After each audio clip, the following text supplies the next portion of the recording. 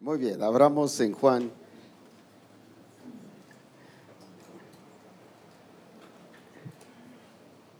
Capítulo 1.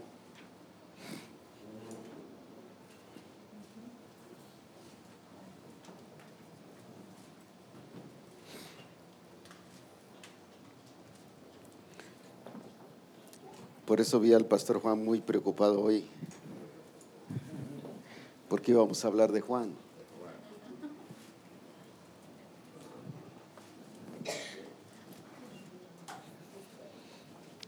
Juan capítulo 1,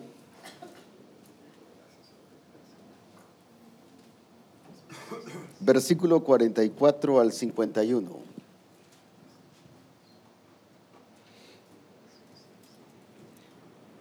Aquí nos está hablando desde los versículos anteriores sobre el orden en que Jesús escogió a sus discípulos. Dice que dentro de sus 12 o dentro de todos los discípulos, Lucas nos lo narra más reducido. Lucas 6 dice que dentro de sus discípulos escogió a 12. Pero aquí Juan ya nos narra la experiencia, cómo fue que en el orden en que fue escogiendo a sus discípulos. Mateo también nos lo narra de una manera cronológica, cómo fue que escogió a sus discípulos. Juan nos habla de una dimensión diferente a lo que los demás escritores de los evangelios como Mateo, Marcos, Lucas nos expresan. Pero cada uno, su punto es importante y clave, como lo vamos a ver hoy. Y Felipe era de Betsaida, la ciudad de Andrés y Pedro. Felipe halló a Natanael y le dijo: hemos hallado a aquel de quien escribió Moisés en la ley, así como los profetas, a Jesús, el hijo de José de Nazaret.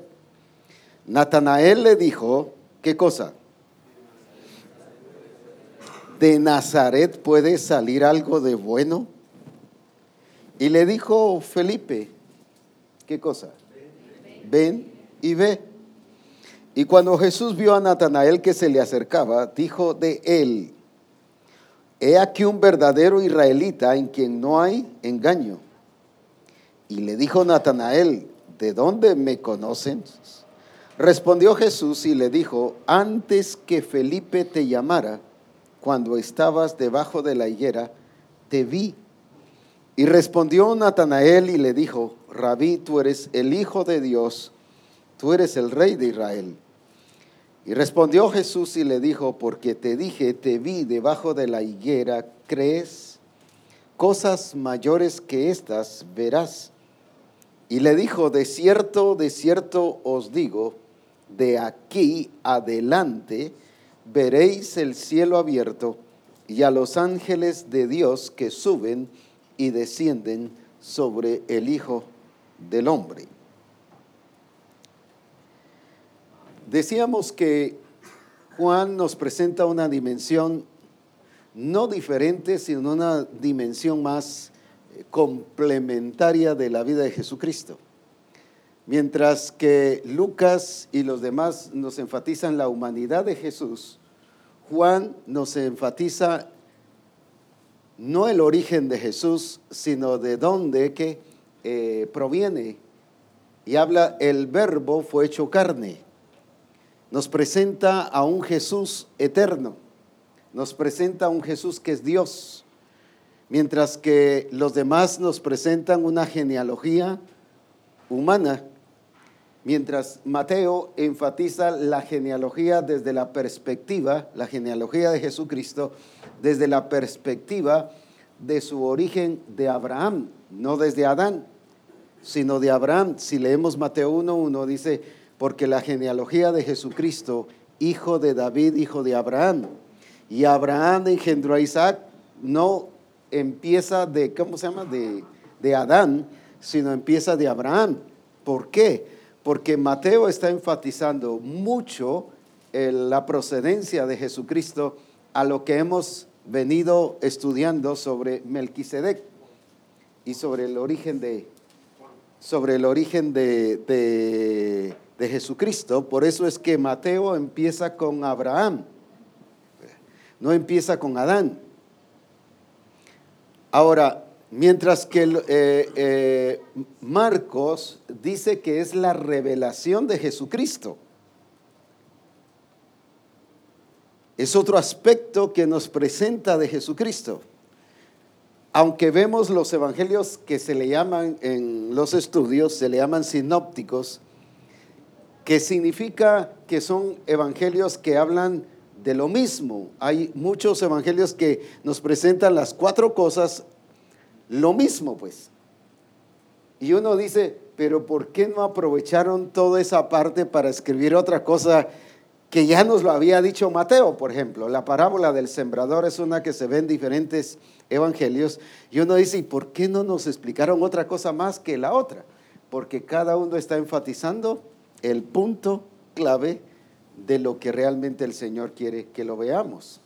El problema es que todos lo vemos lo mismo. Leemos la parábola del sembrador en Mateo, leemos la parábola del sembrador en ¿dónde? Solo por decir, en Lucas, y lo leemos con la misma ¿qué? Actitud, cuando debemos de verlo con la actitud que lo está presentando. ¿Quién? El escritor, en este caso Mateo. Y por eso es que nos perdemos y todo lo vemos igual. Cuando cada uno de ellos nos está enfatizando una faceta. ¿Qué otra cosa podríamos utilizar? Un perfil, ¿un qué? ¿Una qué? Una descripción que complementa la vida de Jesús. Porque una sola palabra no nos puede decir la vida de Jesús. Sin embargo, cada uno nos está presentando a un Jesús no diferente, sino ¿qué cosa? Un Jesús que completo. Por eso es importante que cuando leemos los evangelios, que no lo leamos desde la perspectiva, lo mismo, aquí está lo mismo, ya me pasó eso, ya leí la parábola del sembrador en, ¿cómo se llama? En Mateo, ya no lo leo aquí en Lucas, pues, y me salto. No. Hay que verlo desde la perspectiva que está haciendo énfasis. Por ejemplo, Juan está haciendo énfasis en ¿qué cosa? En la divinidad de Jesús. Y el verbo fue hecho carne, y por eso es que nos presenta el origen de nosotros como hijos de Dios en Juan capítulo 1 y versículo 13. ¿Qué dice ahí? Los que no son, ¿qué dice? Engendrados por voluntad de ¿qué? De varón, ni de carne ni de sangre, sino de mi Padre. Entonces está relatándonos no solo el origen de Cristo, sino el origen o la procedencia o la realidad de la vida de los hijos de Dios, que su naturaleza no es humana, sino su naturaleza es de procedencia, ¿qué cosa? Divina. Por eso es que entonces se entiende mejor, Juan, cuando uno ve esa procedencia divina y que todo lo que nos está enseñando aquí nos está revelando a un Cristo hombre, pero que no dejó de ser ¿qué? No estuvo actuando como Dios, pero estuvo actuando en la naturaleza divina, en el sentido que eso nos da a nosotros, ¿qué cosa? No solo la oportunidad, no solo nos hace entender que nosotros con la nueva naturaleza en Cristo lo podemos hacer. Eso es lo que nos está revelando aquí en Juan. Miren ahora la diferencia de ver cada una de los evangelios. Nos está revelando que si Cristo, en otras palabras, así resumido, que si Cristo pudo, nosotros también lo podemos. Que si Cristo lo hizo, es nuestra responsabilidad que nosotros también lo hagamos. Que si Cristo logró manejar cada situación, nosotros también la podemos manejar. ¿Por qué? Porque también somos humanos, pero también tenemos la naturaleza ¿qué? De Cristo. En otras palabras, se cumple lo que dijo en Filipenses, que se hizo ¿qué cosa? Hombre, se hizo hombre, pero ¿por qué? Para que tuviera Cristo se hizo igual a nosotros, para que ahora nosotros seamos, ¿qué cosa? Iguales a Él. Se hizo igual a nosotros para que ahora nosotros tengamos la oportunidad, pero la responsabilidad ¿de qué? De ser igual a Él. Y si Él lo hizo, nosotros también, ¿qué? Entonces Juan, ese es el énfasis de lo que nos está enseñando en Juan. Cuando uno lee los evangelios, cada uno así como que es lo mismo y lo mismo. ¿Qué otra parábola encontramos ahí? Solo por decir así. Ustedes son los estudiosos de la Escritura, así que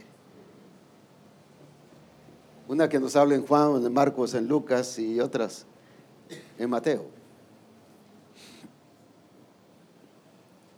Solo una más. Hoy me vienen calladitos, tímidos. El feriado me los puso calladitos.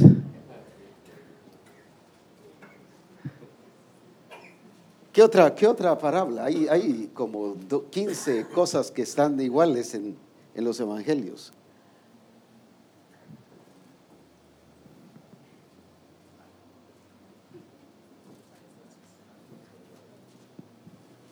Ahora, entonces, cuando vemos todo esto,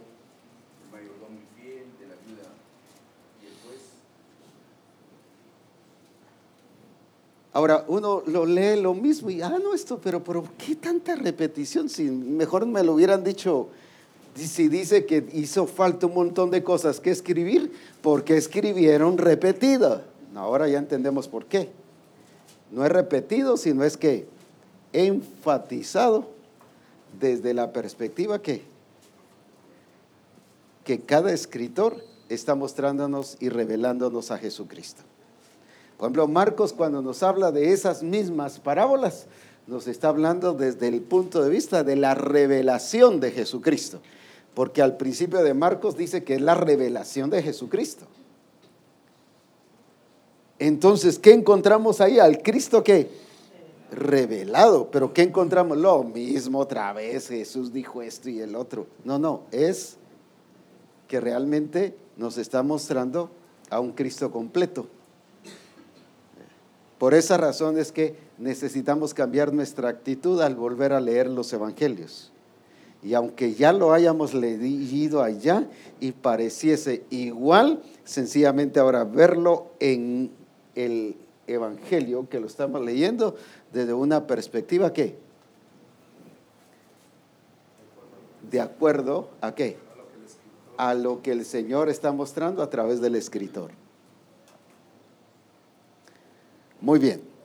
Ahora, basado en eso, entonces viene ahora, y por eso es que Felipe, casi siempre hablamos un poquito mal de Felipe, que Felipe cuando dijo muéstranos al Padre y no entendió. Sin embargo, aquí al principio sí lo entendió, no sé qué le pasó después.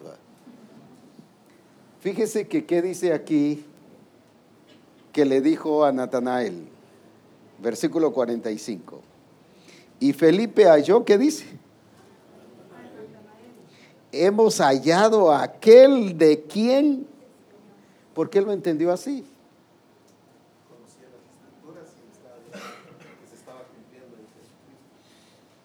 Ahora, por eso es que Jesús fue, si ustedes recuerdan, Lucas 24:44 dice que fue ¿a dónde? A la ley, a los profetas y a los salmos que decían de él. Ahora, la ley, Moisés escribió de Cristo. Por eso es que no podemos desechar toda la ley en el sentido que tirar todo el paquete, sino tirar todo lo que es judaísmo, tirar todo lo que es ¿qué? Prácticas religiosas, porque la ley perdió su vigencia, pero lo que habla de Cristo, eso permanece, eso continúa, porque por eso Jesús fue a la ley a buscar qué hablaba de él, no a buscar los ritos, no a buscar las tradiciones, no a buscar la clase de sacerdocio que había que hacer, porque él ya sabía de dónde venía. Él fue a buscar qué era lo que decía la ley de él. Él fue a buscar, ¿qué dice aquí? Lo que dice, hallado aquel que escribió Moisés en la ley, así como los profetas a Jesús. Ahora, me encanta la escritura que es muy clara. Así como escribió Moisés, ¿qué dice? En la ley. ¿Qué significa eso? No era que la ley era para Jesús, sino estaba incluido dentro de la ley, ¿qué cosa? Aspectos relacionados con quién. Entonces, si hubiera dicho que escribió la ley para Jesús, ¿qué nos estaría diciendo? Que Jesús tenía que cumplir toda la ley. Y Jesús sí cumplió la ley, pero la ley que se refería a quién? A él, como en este caso. Él sí cumplió lo que Moisés había escrito en la ley. Quiere decir que en la ley, dentro de todas las demás cosas, también Moisés incluyó aspectos relacionados con ¿qué? ¿Por qué? Porque como Moisés era profeta, y por lo tanto como profeta tuvo que revelar la persona de Cristo Jesús ahí. No estoy diciendo que en los sacrificios o en el cordero o en todas las cosas está revelado Cristo, sino estoy hablando de aspectos, versículos que genuinamente hablan de la persona de Cristo Jesús. Ahora los profetas también. Ahora dice a Jesús. Pero primero, ¿de qué nos habla? De un Jesús ¿qué? Felipe, primero, ¿de qué nos habla? De un Jesús ¿qué?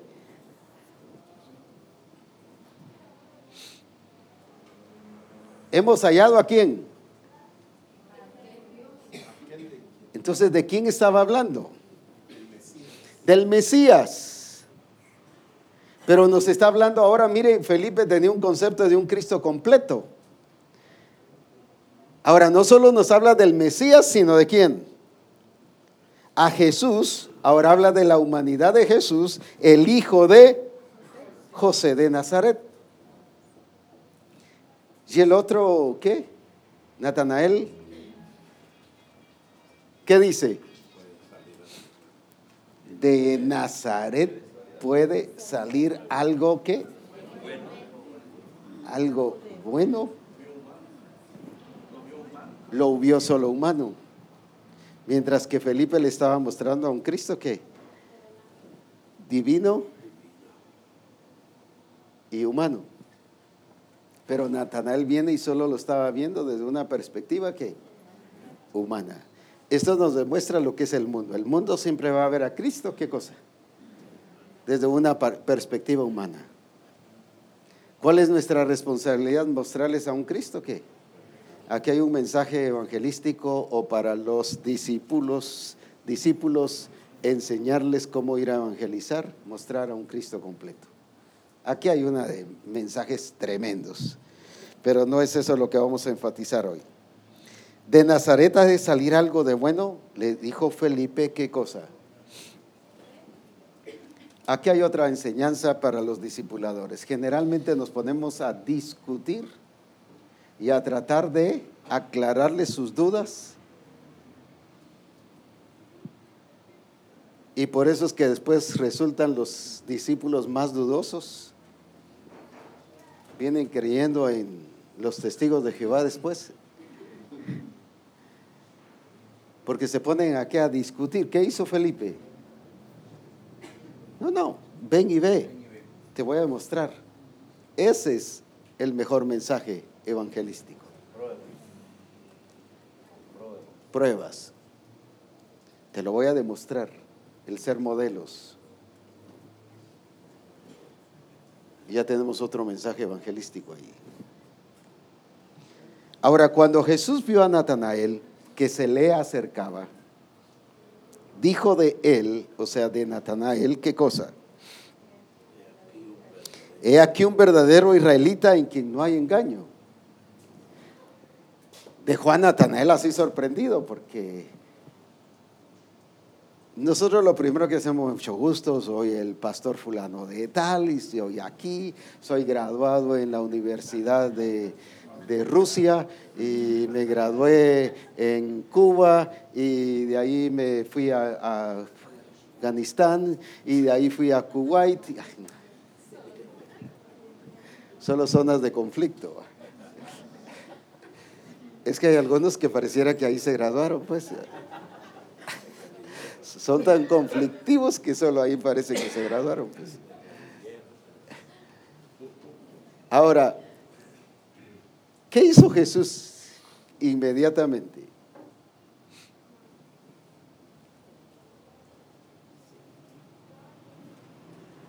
¿Qué hizo Jesús?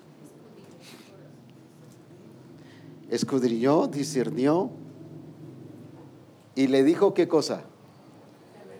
Le dijo la verdad de él. ¿Qué hizo con la mujer samaritana? Le dijo la verdad de ella. Es que no hay programa evangelístico más excelente que decir la verdad. No hay programa más glorioso que decir la verdad. La opinión de la persona y la opinión de Dios es otra, acerca de Natanael. Acerca de Natanael. Para Felipe solo era su amigo, pero para Jesús era ¿qué cosa? Un verdadero israelita. Ahora, veamos entonces esto. Y le dijo Natanael, ¿qué cosa? Y Jesús le dijo, ¿qué cosa? Antes que Felipe te llamara, cuando estabas debajo de la higuera te vi. Antes de que Felipe te llamara, o sea, no cuando ya estaba cerca, sino aún antes de que él lo llamara, ven y ve, ya Jesús, ¿qué había pasado? Como decimos en buen chapín, ya le había echado ¿qué? El ojo. No fue cerquita, fue ¿qué? Desde mucho antes. Estaba lejos, pero Jesús ya lo había ¿qué? Ya lo había ¿qué? Visto. Ahora empecemos a ver esta dimensión en la que Jesús se estaba moviendo como ministro. ¿Qué dimensión se estaba moviendo Jesús como ministro?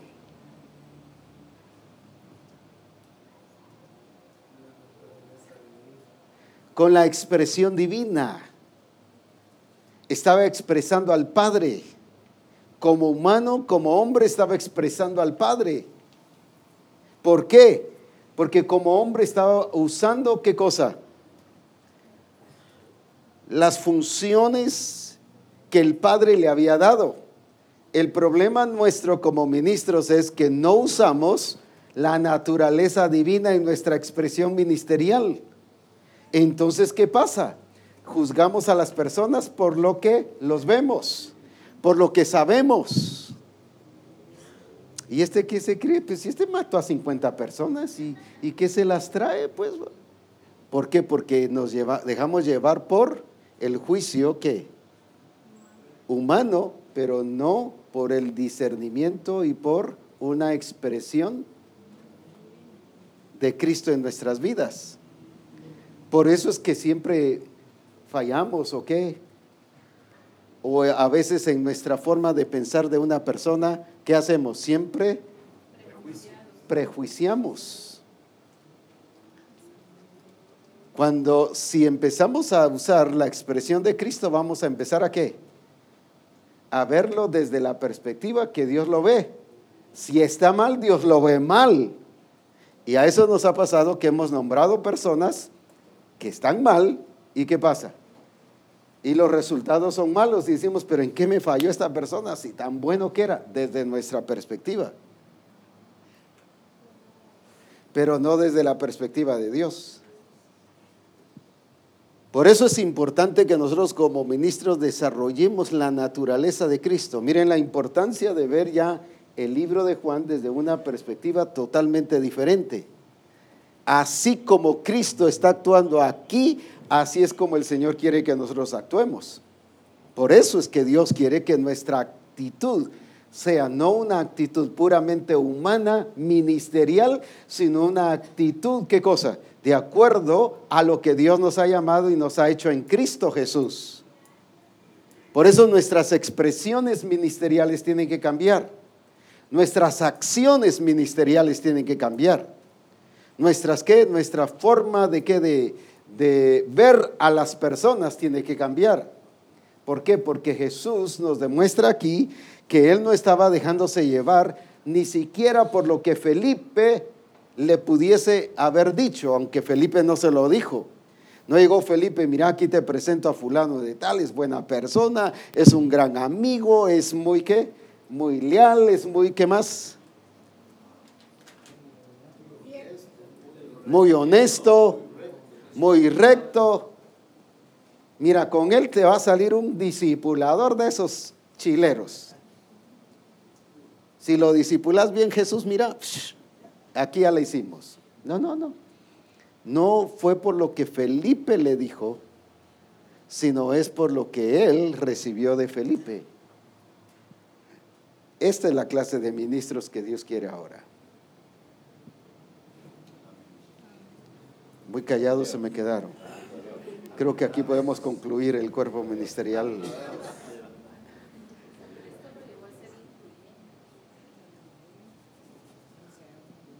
Amén.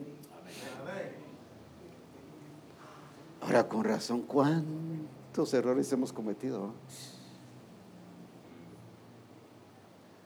Uy, si hubiera visto eso desde antes de casarme, ¿para qué me casé con él? O con ella. No es cierto. Varios aquí le han pensado 10 veces que por qué se casaron con él, pues, o con ella, pues. No porque están casados significa que Dios se lo dio, no, fue usted el que lo escogió. Porque el que halló esposa. Pero algunos no han visto el bien ni en el esposo ni en ella, pues.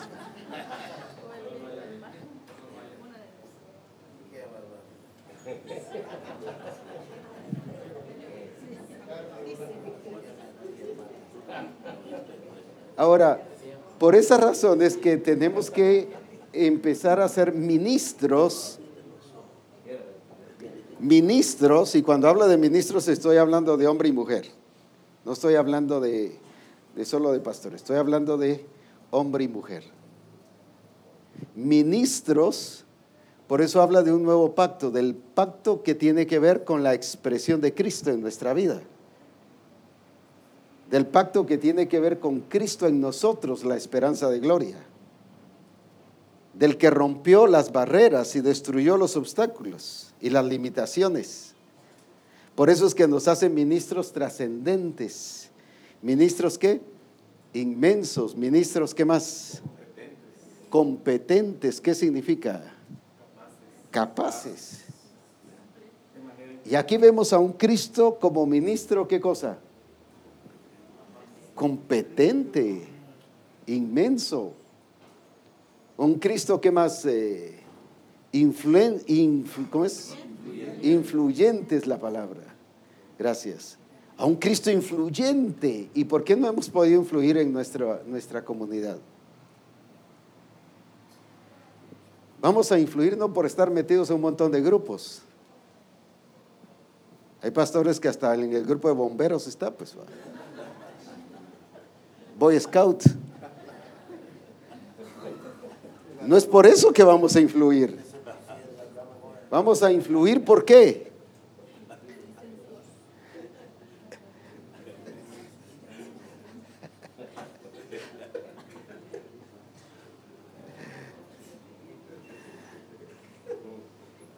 Vamos a influir, ¿por qué? Porque Cristo está en nosotros y nos ha hecho competentes. Y ya tenemos que empezar a influenciar desde esa perspectiva de un ministerio, de un ministro. Ministerio tiene que ver con lo que Dios nos da, pero ministro es lo que somos nosotros. A veces nos hemos confundido, el apóstol de la vida es un ministerio, no, él es un ministro. Ministerio es el apostolado. Ministerio es lo profético, ministerio es el evangelista, ministerio es ¿qué? Pastor. Él no es ministerio, él es ministro. Ella no es ministerio, ella es ministro. Amén. Amén. Tenemos aquí varios ministerios, no tenemos varios ministros, ¿verdad? Que tienen ministerios, pues. Solo para aclarar, por ejemplo, el ministro es el que hace la función del ministerio que le ha sido dado, claro. Sí. El ministerio es la función, el ministro es el que ejecuta esa función. Por eso dice ministros, no dice ministerios de un nuevo pacto, sino ministros de un nuevo pacto. Ahora, Jesús se presenta aquí como un ministro, ¿qué? Competente. ¿Cómo debemos nosotros de ministrar a partir de esta fecha? ¿Cómo? Con la expresión de Cristo. ¿Qué más? Con la naturaleza de Cristo. ¿Qué más? Con la genética. ¿Qué otra cosa? Con la vida de Cristo. Es que esa fue la deficiencia de la iglesia de todas las iglesias, ¿verdad? Pero más está relatado o confirmado en la iglesia de Colosenses 3:4. ¿Qué dice? Cuando Cristo vuestra vida se manifieste, quiere decir, no dice cuando Cristo, que es vida, sino cuando Cristo, ¿qué dice? Vuestra vida, o sea, lo que ya se hizo vida en vosotros, se manifieste. Esa era la deficiencia de ellos, que ese Cristo que estaba en ellos no se estaba ¿qué? Expresando. Y la deficiencia de un ministro es cuando no está expresando a Cristo, sino está expresando su función, su tarea, su don, su responsabilidad, pero no al Cristo glorioso que está en nosotros.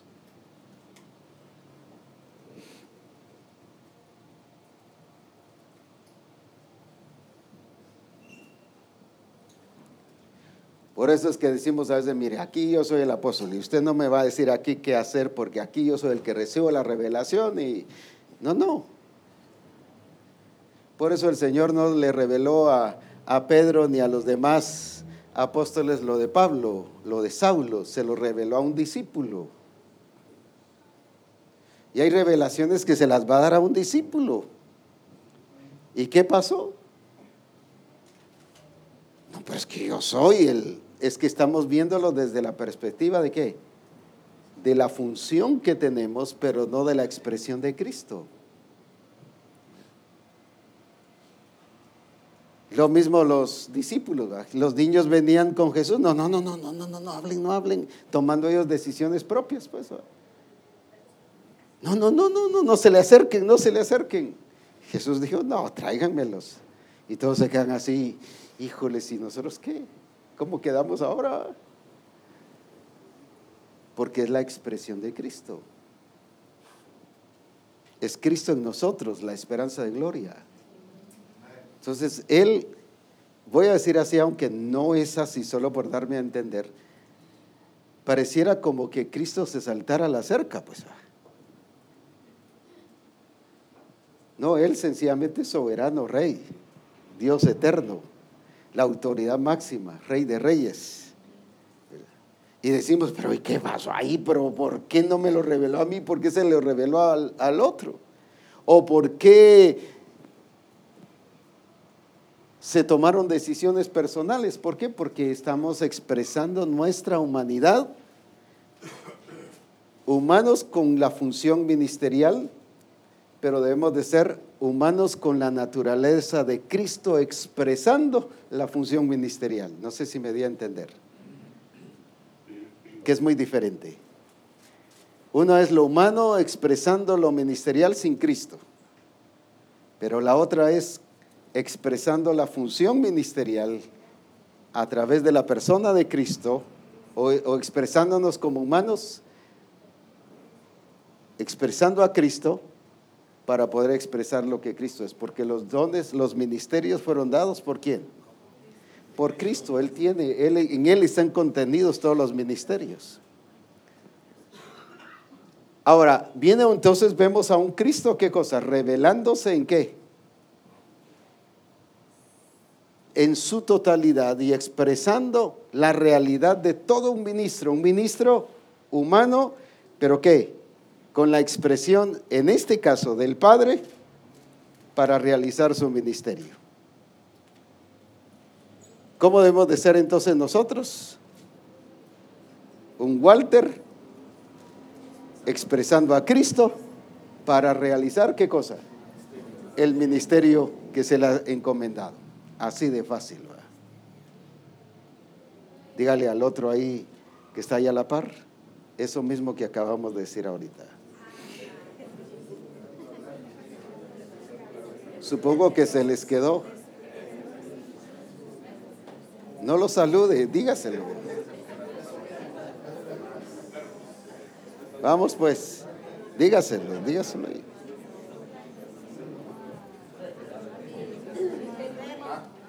Oscar, con la expresión de Cristo, realizando ¿qué cosa? El ministerio que se le ha dado. A ver, ahora ya se las puse fácil. Vamos pues, dese vuelta y dígaselo al que está atrás pues.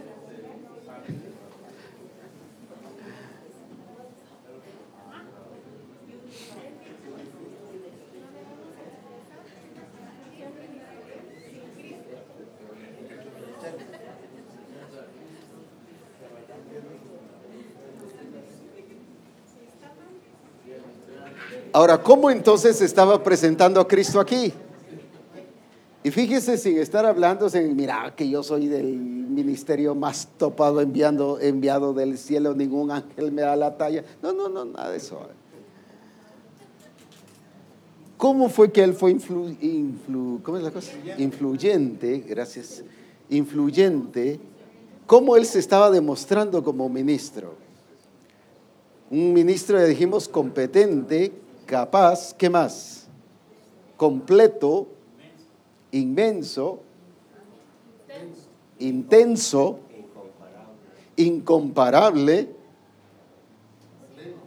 pleno. Ya vamos soltándonos, ya. Está saliendo la vacación ya afuera. Único, extraordinario. Ahora entonces, ¿cómo nosotros tenemos que ministrar? Mencionemos algunas: extraordinarios, inmensos, competentes, únicos, plenos, capaces, sobrios, intensos. Intenso no de alocado, sino intenso ¿de qué? Con el potencial de Cristo, con el verdadero concepto de intenso. Así debemos de fluir nosotros. ¿Por qué? Porque así fluyó Él. ¿Cuántos habían visto a Cristo así ahí?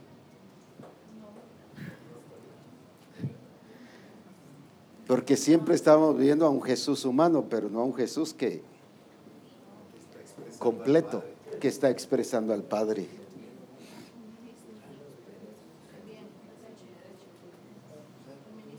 Un ministro hecho y derecho. ¿Cómo vamos a hacer de aquí en adelante? ¿Cómo vamos a hacer?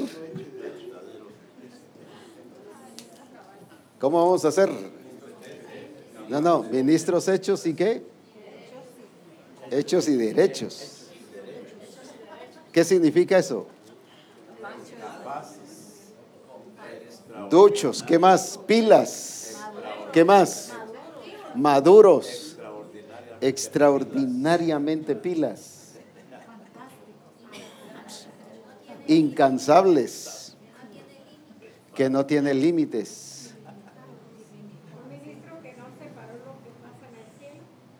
Un ministro que no separó lo que está en el cielo a lo que está aquí en la tierra. Así como era allá, así empezó a fluir aquí.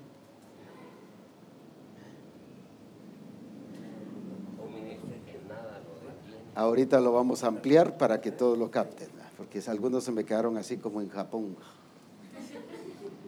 con ojitos así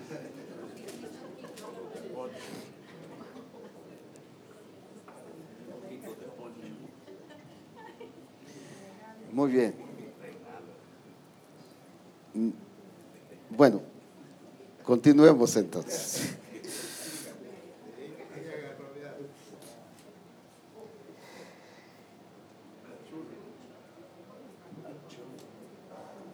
Ahora, antes que Felipe te llamara cuando estabas debajo de la higuera, ¿qué dice? Ahora veamos que esto mismo pasó en la vida de Pablo. En Hechos 16, con el carcelero de Filipos.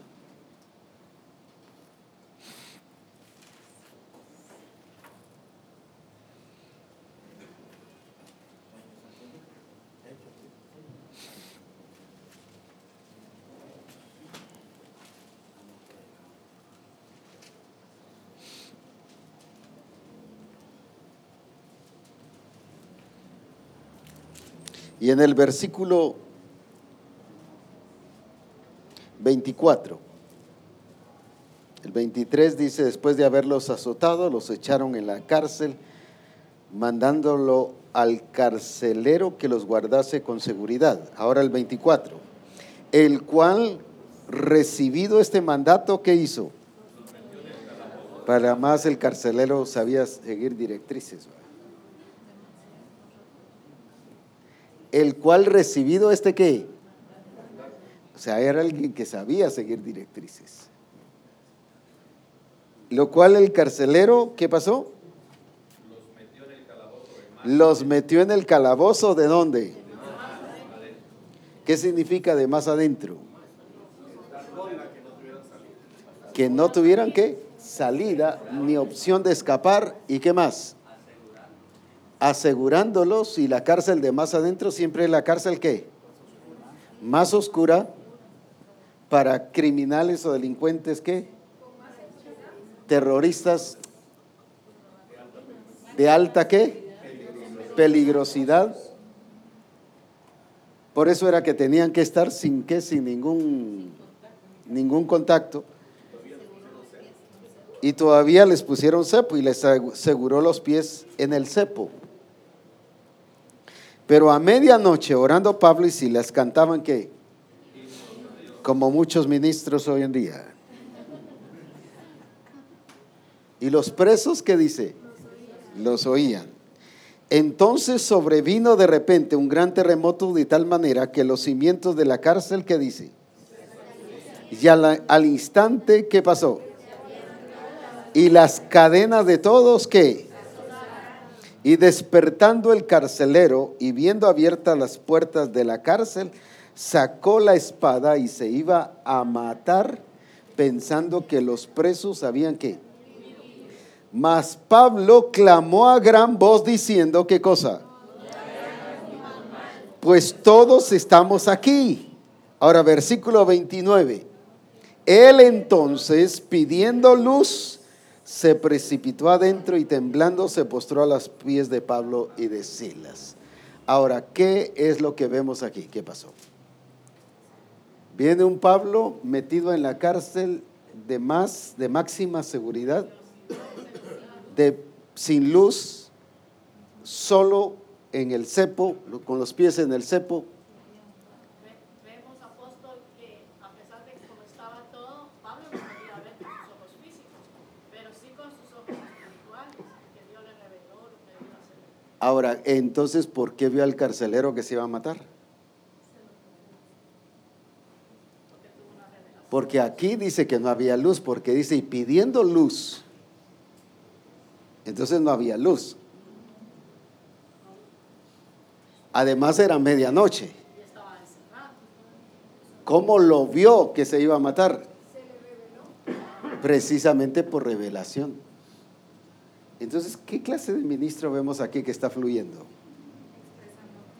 Por eso es que no hemos podido tener el cumplimiento de la multiplicación y el éxito en la evangelización. Porque hemos querido funcionar como los ministros de siempre, los tradicionales, los que así me enseñaron, pero no los que somos formados en Cristo Jesús. Los que aprendimos en una escuela, pero no los que estuvimos formados en la escuela del Espíritu Santo. Nos basamos en qué, en puros métodos, ¿qué? Humanos, pero no en la forma en que Cristo debe expresarse en nuestra vida. Ahora vemos a un Pablo que, ¿qué pasó? Que vio al carcelero. ¿Por qué lo vio? Si todo estaba oscuro. ¿Y por qué sabemos que estaba oscuro? Primero porque estaba en la cárcel de más adentro. Era de noche, medianoche, y pidieron luz. ¿Qué dice entonces eso? Que hasta lo más profundo de la cárcel también. al pedir luz, ¿qué nos dice? Que estaban en oscuridad. Pero sin embargo, Pablo, ¿qué? Lo vio. El ministro al estilo de Jesús tiene que ver cosas que no se ven de una manera que natural. No estaba ni cerca, y dice que Pablo clamó a gran voz: no te hagas daño. ¿Qué significaba eso? Que no estaba en la vecindad, sino que estaba que lejos, a distancia. Esta clase de ministros son los que el Espíritu Santo está haciendo hoy en día. Amén. 5 lo creyeron. Ya, 8. 3 más se le agregaron ya. Se mueve en lo natural en Cristo Jesús.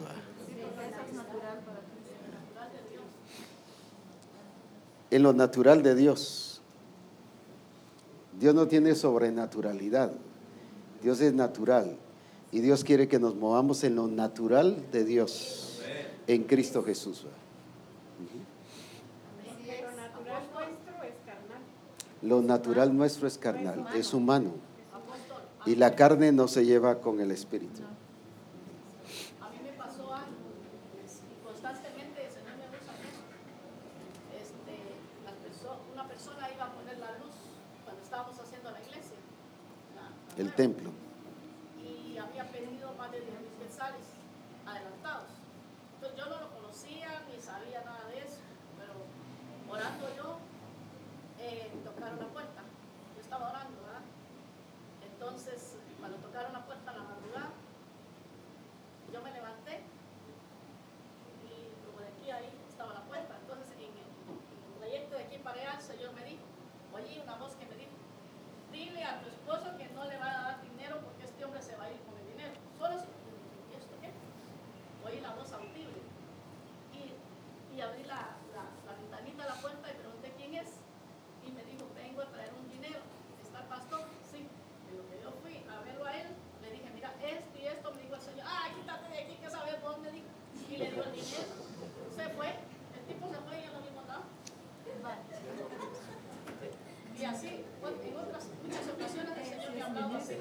Una hermana ahorita iba a tener un accidente. Ahora, yo quiero que veamos, es importante lo que Dios nos habla, pero aquí no dice nada de que le habló, aquí dice de que vio. Antes de que Felipe te hablara, ¿qué dice? Cuando estabas debajo de la higuera, no dice el Padre me habló, sino te vi. Ahora, esto no es vista espiritual, esto es ¿qué? Revelación, y lo vamos a ver después cómo la revelación nos amplía una dimensión, una atmósfera espiritual trascendente en la cual podemos fluir de una manera gloriosa. Amén. Amén. Muy bien, aunque algunos se me queden.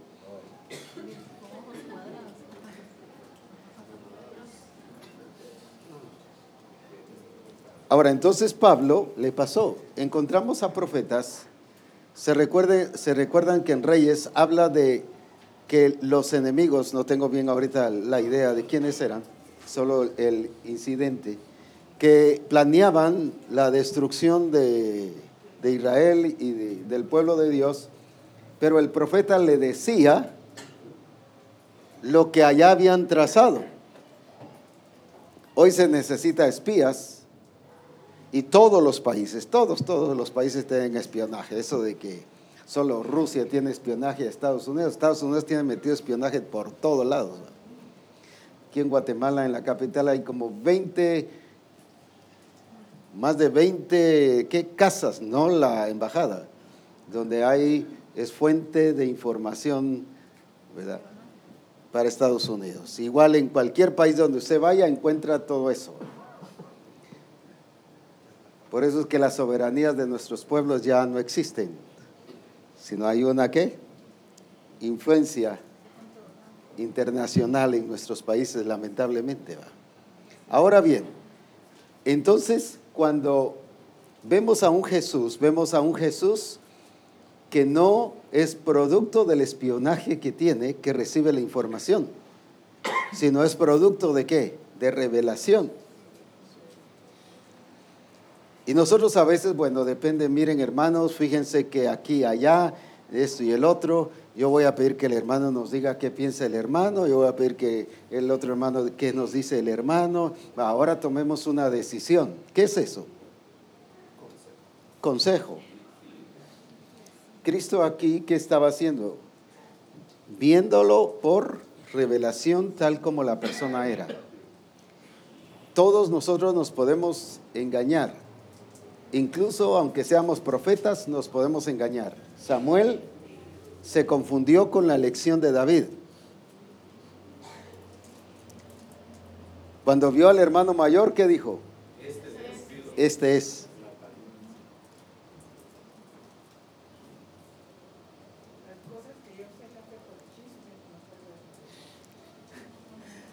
Las cosas que algunos saben es por chisme y no es por revelación. Y después cuando hablan con la persona dice, el Señor me mostró, hermano. Más mentiroso que saber qué. Yo estaba entendiendo que Dios no solamente está en el presente, sino que Dios está en el futuro y está en el pasado. Así es. Por eso lo que sucede en el presente, Dios lo dice porque Él lo estaba viendo en el pasado. Entonces, por eso es que pudo ver aquí Él que le dijo, esto ya lo había visto yo, esto es así. O sea, Dios no solamente está en el presente, sino también está en el futuro. Como pasó con Abraham, que dice que vio su día, hablando de Jesús. Dice en Juan capítulo 8, y vi su día, dice, y vio su día y se gozó. O sea, lo llevó a ver qué cosa, una cosa del futuro. ¿Por qué? Porque ya había sucedido en el pasado, porque dice del cordero que fue inmolado antes de la fundación del mundo. Entonces Dios es, ¿qué? Dios no tiene tiempo. Él no está limitado al tiempo. Dios es, ¿qué? Omnisciente. Dios es omnisciente. Ahora, Dios nos está llevando a ser ministros con una calidad tal que expresemos a Cristo. Por eso era que Cristo era la substancia, la expresión del Padre mismo. ¿La substancia de qué? De la imagen misma de Dios. En otra versión habla del carácter. Era la expresión del carácter ¿de quién? De Dios mismo. De su estilo de vida, de su forma de proceder. Es ahí entonces donde vemos cómo el Señor desea que nosotros actuemos. Ahora ya vimos entonces que Jesús vio por revelación ¿a quién? A Natanael. Así como Pablo lo vio, así como los profetas oían las cosas que decían y miraban lo que hacían los enemigos y le decían al siervo del Señor, mira esto y esto y esto van a pasar. Hoy necesitamos profetas de este calibre, ministros de este calibre. Hoy necesitamos ministros que fluyan de esta manera. Pero al decir necesitamos, no estamos viendo solo a los demás, es que nos necesitamos nosotros mismos fluyendo así. Sí, está bien, vamos a pedir que los profetas fluyan así. No, es usted y yo que debemos fluir así. 15. Por lo menos aquí sí, aquí ni los del ministerial creen nada. Aquellos este grupo está más fluido que este. Todavía están de vacaciones los ministros. Apóstol, al ser la revelación algo imposible de saber humanamente, entonces la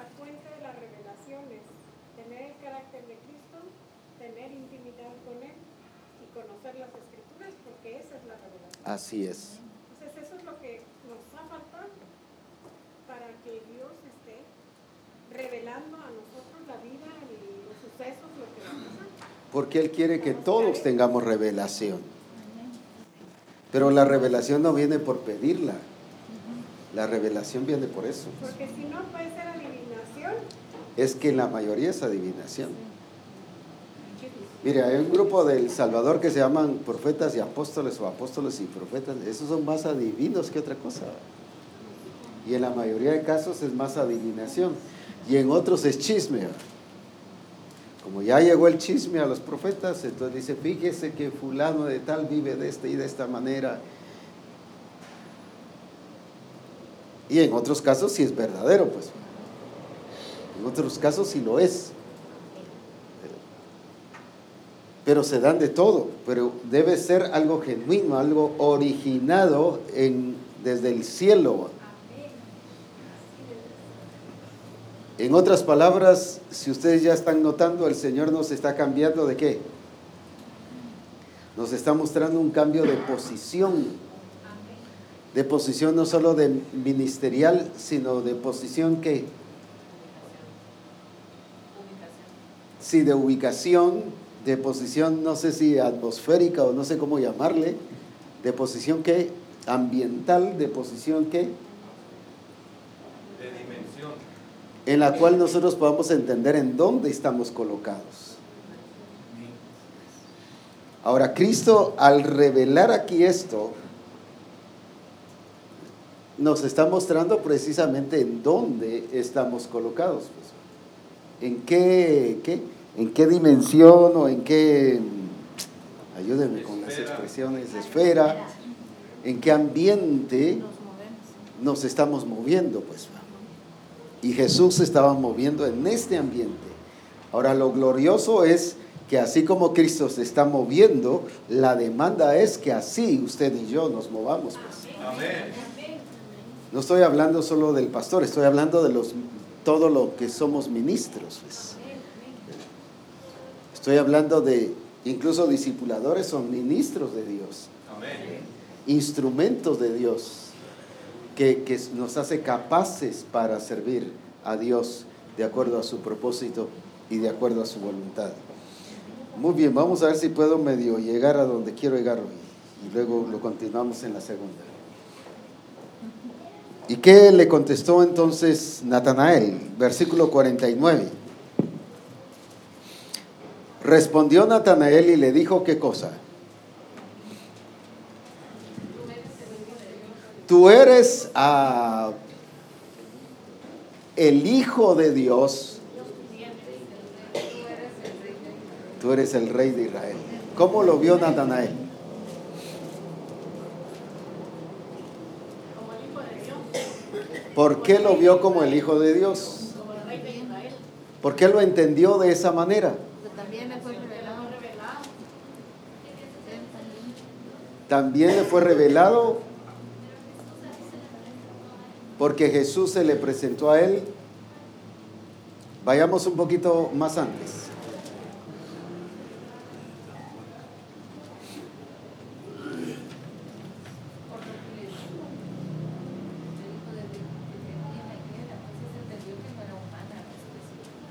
Por lo que le dijo, entendió que no era humana la expresión que le estaba diciendo. Sí, también. Pero quiero llegar un poquitito más antes todavía. Natanael había llegado y también sabía la ley. Él reconocía cómo tenía que presentarse. Hemos hallado a quien le dijo.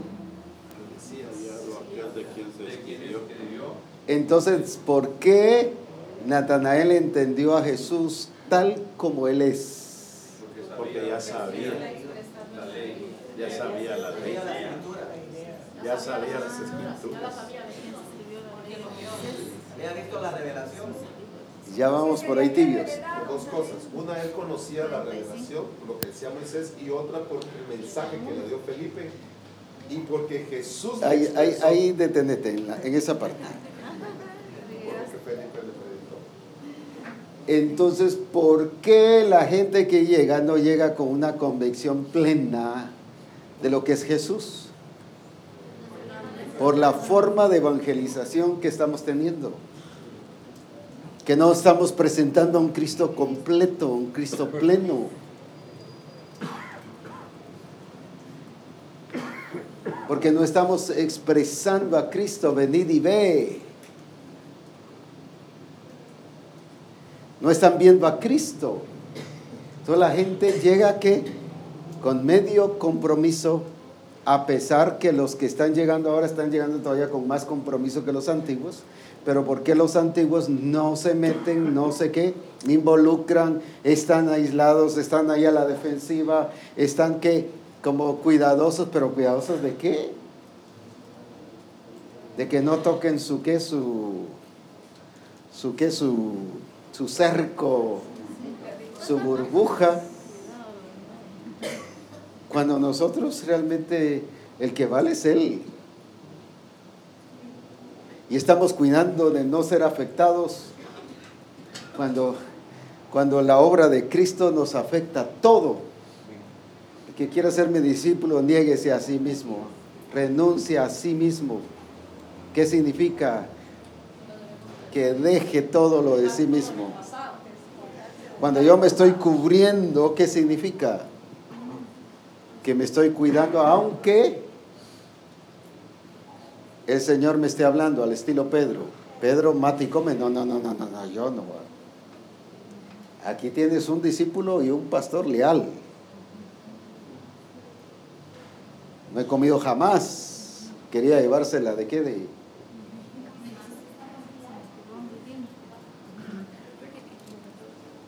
De recto.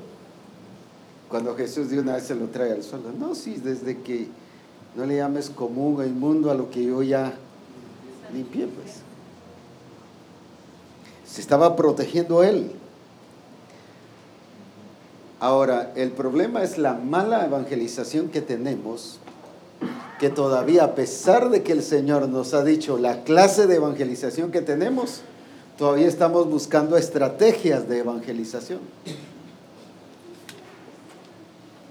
Todavía estamos buscando métodos de evangelización. Como quien dice, está bien, el Señor enseñó eso, pero yo estoy enseñando esto. Esto no es suficiente, mejor metámosle esto otro poquito más, una cuñita ahí al Señor. No, si lo que Él dijo, con eso basta, pues. Porque lo que Él dice es vida, lo que yo digo es muerte. Y es puro sistema, puro estrategia humana. No sirve, no funciona. Pero lo que Él dice, aunque sea una sola palabra que Él diga, es vida y transforma. ¿Por qué? Porque su palabra es vida. Ahora, por eso es que por la base que Natanael traía, cuando Jesús se le presenta, ¿cómo lo vio él? Cuando Jesús le expresa y le da la revelación, ¿cómo lo entendió él? Lo entendió claramente. ¿Pero por qué lo entendió claramente? Porque así se lo predicó Felipe. Queremos discípulos de calidad en cada congregación y que los convertidos que están llegando ahora vengan realmente con una posición de ver a Jesús tal como Él es. Pero queremos que los antiguos renuncien a su pasada manera de vivir y a su radicalismo y a su conformismo y a su confort.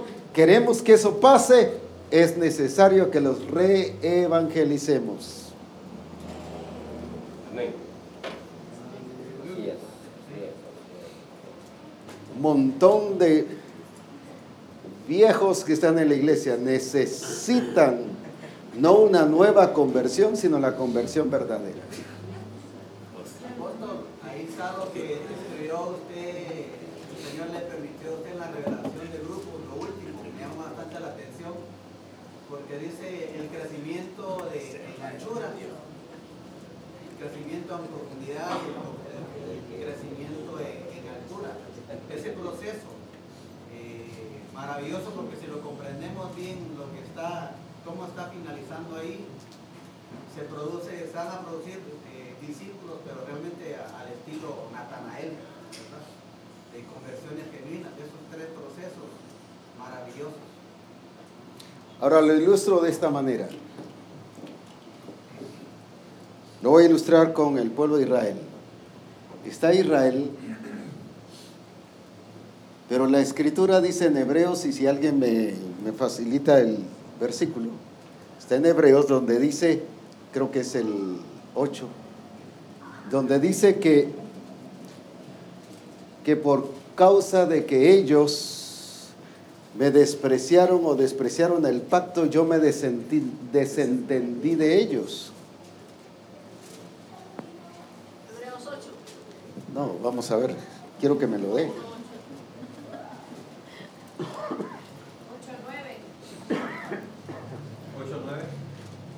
Porque reprendiéndolos dice, he aquí vienen días, dice el Señor, en que estableceré con la casa de Israel y la casa de Judá, ¿qué cosa? Un nuevo pacto. No como el pacto que hice con sus padres el día que los tomé de la mano para sacarlos de la tierra de Egipto, porque ellos, ¿qué pasó? No permanecieron. ¿Qué pasó con Israel? No permanecieron. Este punto es muy importante. ¿En qué? En mi pacto. O sea, sí estaban metidos, pero ¿qué pasó? Ahora, ¿qué está haciendo el Señor con ellos? Dice, yo me desentendí de ellos. Pero entonces, ¿cómo son rescatados?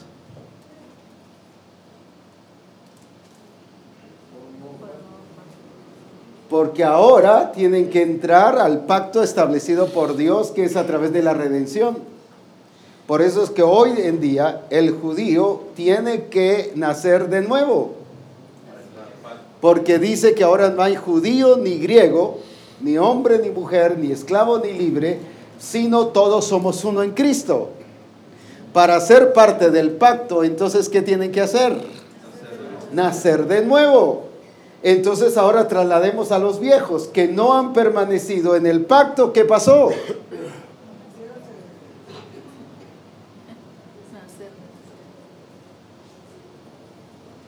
Tienen que nacer de nuevo. Por eso estaba hablando de una reevangelización. Apóstol, ¿qué dice abajo de Israel? En el pacto. No permanecieron en el pacto.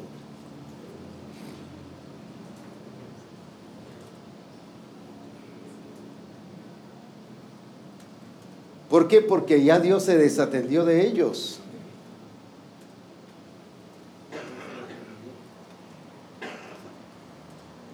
Es que, hermanos, el que no quiere, Dios se desatiende de ellos. El que no se mete, Dios se desatiende de ellos. Ay, no es que Dios es misericordioso, Dios no es así. Aquí lo vemos que sí. Por eso es que es misericordioso. Es misericordioso que se desatendió de ellos para que nacieran de nuevo. Pero para que se metieran en el orden. En otras palabras, quiere decir que su conversión de aquellos que no se han querido meter no ha sido una conversión genuina ni completa. Ahora, no estoy hablando de aquellos que no se han querido meter, que han dicho, no, yo no quiero nada de eso, sino que aquellos que han aparentado estar metidos, pero no están metidos. Pues, esos están peor, dicen por ahí en mi pueblo. Porque como decimos aquí en Guatemala, no son ni chicha ni limonada. Aparentan estar metidos, pero cuando uno va a ver la realidad, mire cómo están los grupos, mire cómo está funcionando, tiene qué cosa, sí, estoy hablando de esas evidencias, pero tiene que, ¿cómo se llama? Ya hasta se me olvidó. El grupo del pastor tiene asistencia pastoral, tiene esto, está llevándolos a transformar. No, nada de eso. Entonces, está aparentando, pues. No está haciendo puro cuento ministerial. Siente que está metido, pero ¿qué pasó? No está metido. Y eso le pasó al pueblo de Israel. El pueblo de Israel estaba metido porque dice no permanecieron. O sea, sí le había entregado el Señor el pacto al pueblo de Israel. Pero ellos no permanecieron. ¿Qué pasó? Fue decisión de ellos. No fue falta de oportunidad, sino fue que no aprovecharon la oportunidad. Y porque el Señor les dio el pacto, hasta la fecha asumen que están metidos. Y todavía la iglesia asume que ellos están metidos. Cuando realmente dice aquí que no, por eso es que a ellos les tuvo que hacer un nuevo pacto, a ellos. Porque habla aquí claro, es para la casa de Israel y para los de Judá. Ahora, por eso es peligroso, es una bomba atómica tener personas dentro de la iglesia que no están involucrados y que no están metidos. Son explosivos que están ahí, que en algún momento van a detonar, pero que por eso es que hay que re-evangelizarlos, para que la gracia de Dios sea manifestada en ellos. Ahora estoy hablando de las personas que aquí se arrepienten. Ahora, ¿por qué se van a arrepentir? Porque aún dentro de ellos creen en el Señor. Ahora, los que ya dejaron de creer, dice Hebreos, y los que ya leyeron Hebreos, me pueden confirmar, dice que es imposible que sean otra vez renovados. Van a haber ministros que es imposible que sean renovados como ministros. Va a haber discípulos que es imposible que sean renovados como discípulos. O sea, va a haber pueblo de Dios que es imposible que sea renovado como pueblo de Dios. Pero si cree, el punto importante es creer todavía en Él. Ahí es ¿qué es su punto de fuerza? Necesita una re-evangelización. En el 6:6, apóstol, si es que Dios se los permite, que se arrepienten y recayeron, dice, sean otra vez renovados. Los que fueron iluminados, o sea, sí vivieron la experiencia, sí estuvieron metidos,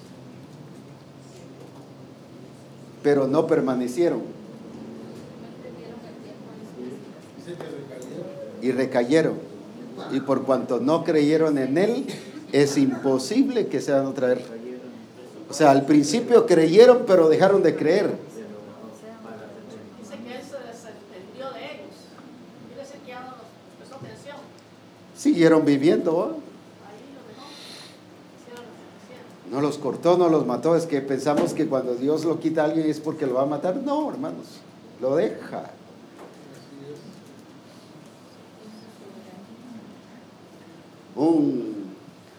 Uno de los ministerios que no está con nosotros y me dice, mira, Dios me ama tanto, Dios me quiere tanto y me ha hecho útil el ministerio. Ya nada de útil, ¿verdad? Pero entonces me dice, mira, tengo vida y estoy vivo, si pues la mala hierba nunca muere, pues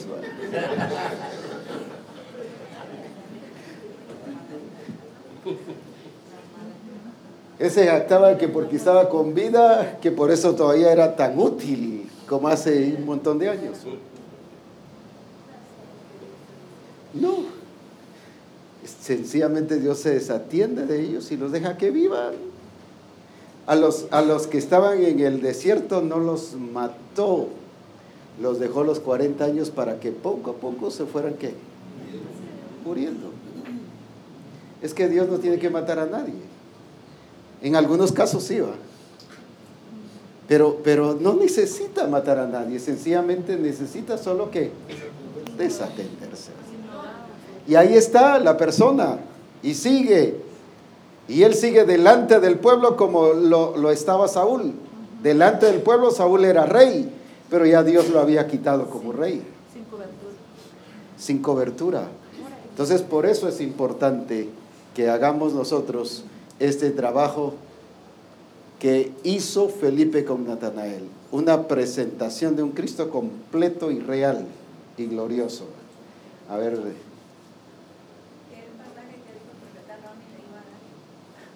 Vaya, gracias. Yo solo quiero dar un pequeño testimonio sobre lo que estamos hablando. A mí me da pena porque de veras Dios está con Misión Calvario. Allá Entonces debe darte gozo, ¿no? Pena. Sí, porque no, lo que sucede es que... Yo estoy feliz de que está en Misión Cristiana del Calvario. No, lo que sucede, apóstol, allá en Belice. Sí. Para el 31 programaron unos actos así humanos, pues, para pasar la medianoche. Y el Señor les habló que no tenían que hacer eso, sino que tenían que hacer unas dinámicas sobre los grupos de comunión familiar, cómo se presenta, cómo es que lo positivo y lo negativo de eso tenían que presentar, y que no los actos que querían presentar ellos humanamente.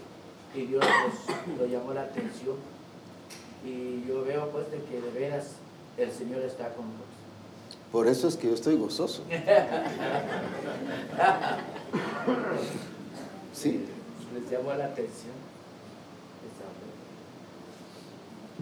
Por ejemplo, de un ministro que estuvo aquí con nosotros hace años, y él vino y rechazó el diseño, pero así declarado y en público de la iglesia, y se llevó la iglesia y todo así. Hace poco habla con algunos de los ministerios que están aquí, por cierto. Mire, les dice: yo estoy arrepentido de haber salido de Misión Cristiana del Calvario. Esto es lo mejor. Dígale al apóstol Abraham que me dio una oportunidad. Y en cuanto ellos me estaban contando eso, el Señor me dijo: él menospreció su oportunidad y nunca más estará en Misión Cristiana del Calvario. Y aunque él ha pedido así y ha dicho que yo lo llame y que le dé la oportunidad, sencillamente no. Si él dijo que ya que no, pues. Y al que el Señor me diga que no, pues le digo que no, pues va. Nada, que puede ser mi cuatazo, pero el Señor dice que no, es que no, pues va. Si no, también me voy yo.